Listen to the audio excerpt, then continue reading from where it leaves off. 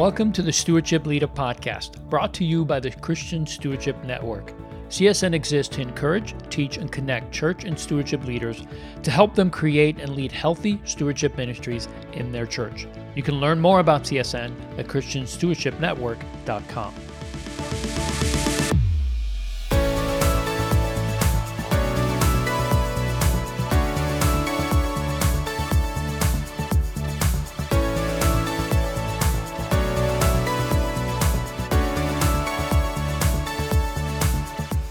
Welcome to Stewardship Insights, a brief conversation to help you become a better stewardship leader. I'm your host, Leo Saba, and with me is George Thompson. Pastor George is from Faithful Central Bible Church in Los Angeles, California. Hey, George, welcome.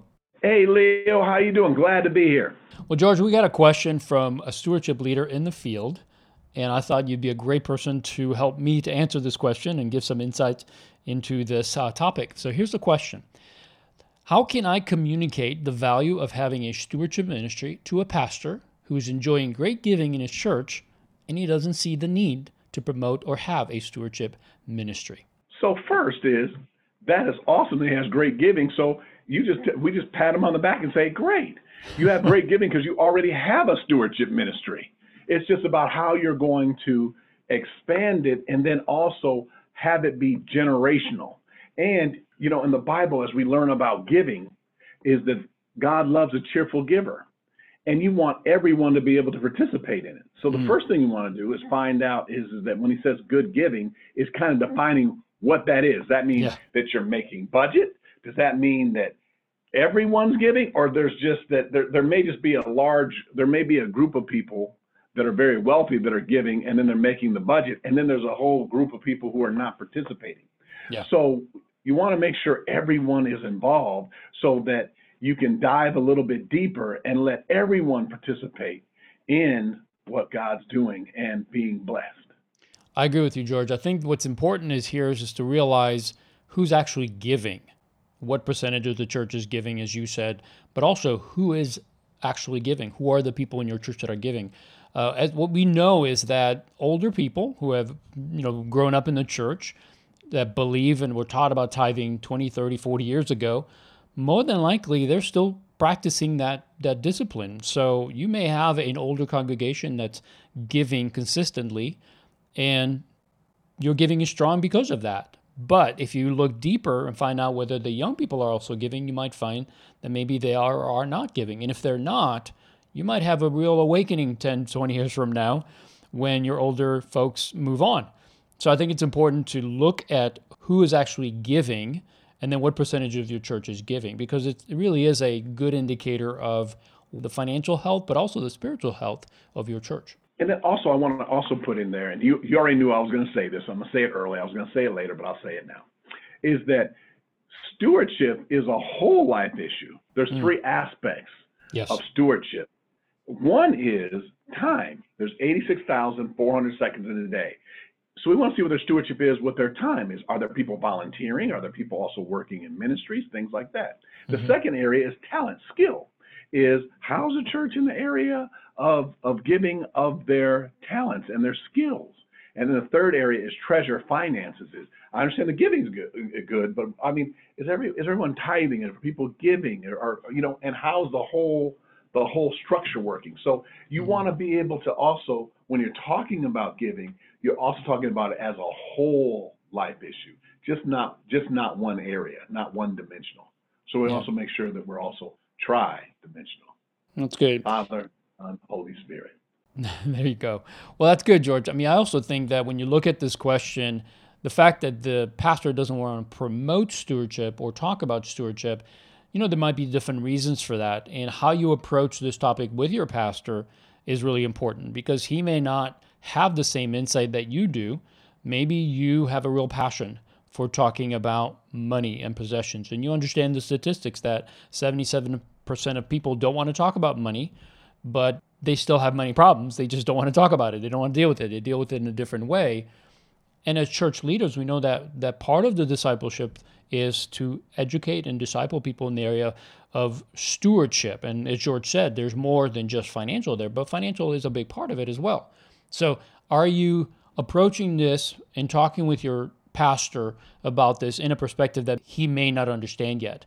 Does he understand that maybe he's not struggling with money, but maybe half of your church is? If you look at the statistics, there's a good chance that a lot of the people in your churches are struggling month to month. And if he's not addressing the issue, he's only thinking giving's good, everybody's got to be doing well. Well, I think it's short-sighted. So I think it's up to you as a stewardship leader to have a conversation with that pastor in a way that helps to both bring awareness, but also bring a solution. Don't just bring him the problem, bring him the solution to say, hey, yes, our giving is strong. I'm thankful for that.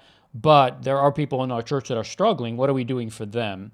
And it's not about just increasing giving. That should never really be the motive of building a stewardship ministry. It's about discipleship.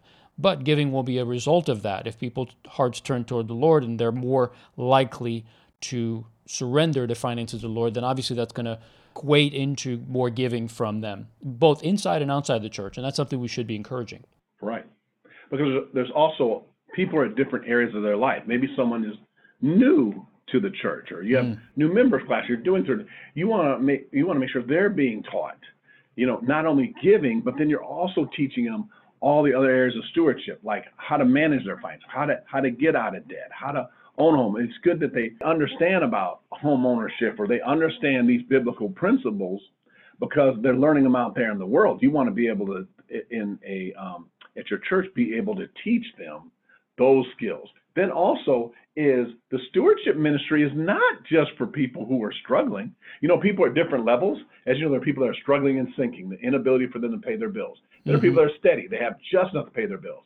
Then there's people that are doing solid, doing pretty good. And then there's something called surplus, extra money, the highest level service. There's different levels that people are at. We still want to minister to them. Like there may be someone that's doing actually pretty well with their finance and everything. They run a great business and they're doing everything. But actually, when we're talking to them in the stewardship ministry, we want them to be able to have a balanced life where they can spend more time with their family. They may want to spend more time with their kids. They may want to do other things than just working. There's certain areas of where in the stewardship ministry, we want to make sure that you are teaching all of the members how to be good stewards. Yeah, that's really good, George. I think the important thing is to realize that we do not have just an issue that's related to giving here. We have an issue that's more related to the whole person, right? We're really ministering to the whole body, and giving is not a good indicator to say everything's going well. So I think it's important that you as a stewardship leader, if this is something you're battling where you don't feel like your pastor really wants to talk about this topic, I think the most effective approach is just take that pastor to lunch and let him know some of the things that you've learned about what's really going on related to finances in people's lives.